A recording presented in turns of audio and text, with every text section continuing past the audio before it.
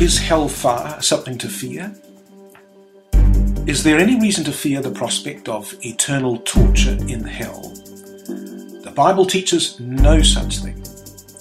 What sort of a God would punish unbelievers with eternal pain? It is certainly not the God of the Bible, who, according to Ezekiel 33 verse 11, has no pleasure in the death of the wicked. Endless torture is not a just punishment for the sins of a few years of mortal life, nor can it be reconciled with the character of a righteous and loving God. Idolaters cast children into the fire and sacrificed to Moloch in Bible times. And yet God condemned this in Jeremiah chapter 7 verse 31 as something I did not command, nor did it enter my mind. God would not do what is far worse, and that is for eternity. The Bible does not teach many of the things that it is commonly believed to contain, and hellfire is one of them. Attention to the real meaning of Bible words and recognising the use of figurative language would avoid much misunderstanding. The tragedy is that hellfire doctrine, which puts people off religion, need never have arisen if men had confined their ideas to what the Bible teaches about hell. In the Bible there is a place known as hell, but there is no place for eternal torment for people who have died. The Old Testament word translated hell is from the Hebrew Sheol, meaning the place of the dead or the grave. And the same meaning applies to the Greek word Hades in the New Testament and in the Greek Old Testament. Hell in the Bible is none other than the grave, the place where men and women are laid out of sight in the unconsciousness of death. The English word hell itself means a hidden or covered place.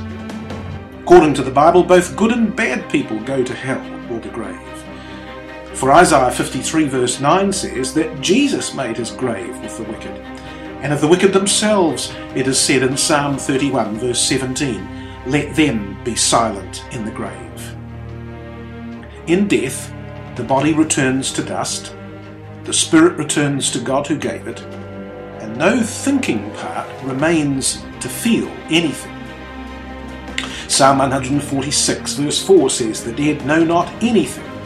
Ecclesiastes chapter 9 verses 5 and chapter 12 verse 7 says, "In that very day his thoughts perish."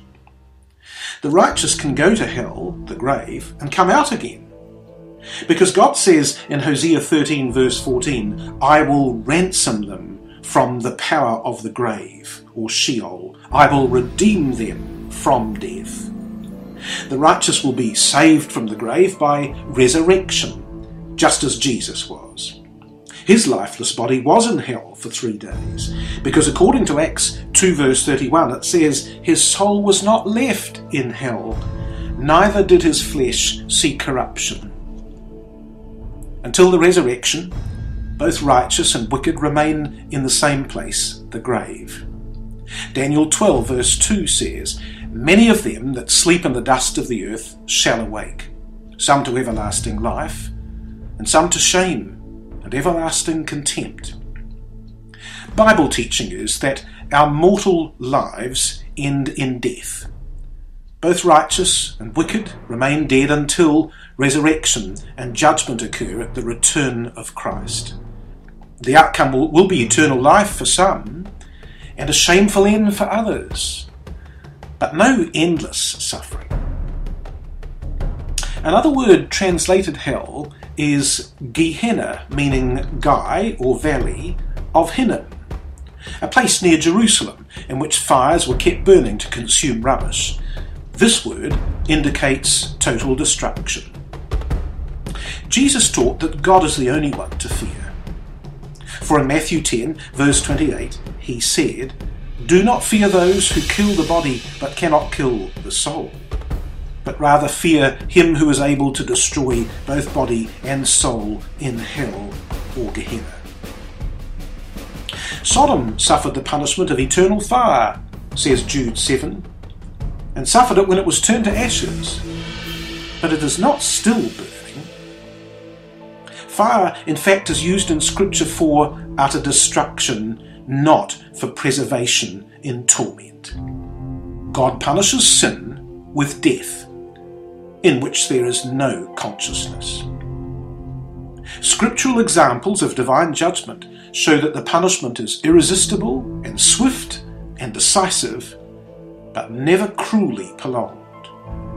Destruction is sudden, but its effects last forever.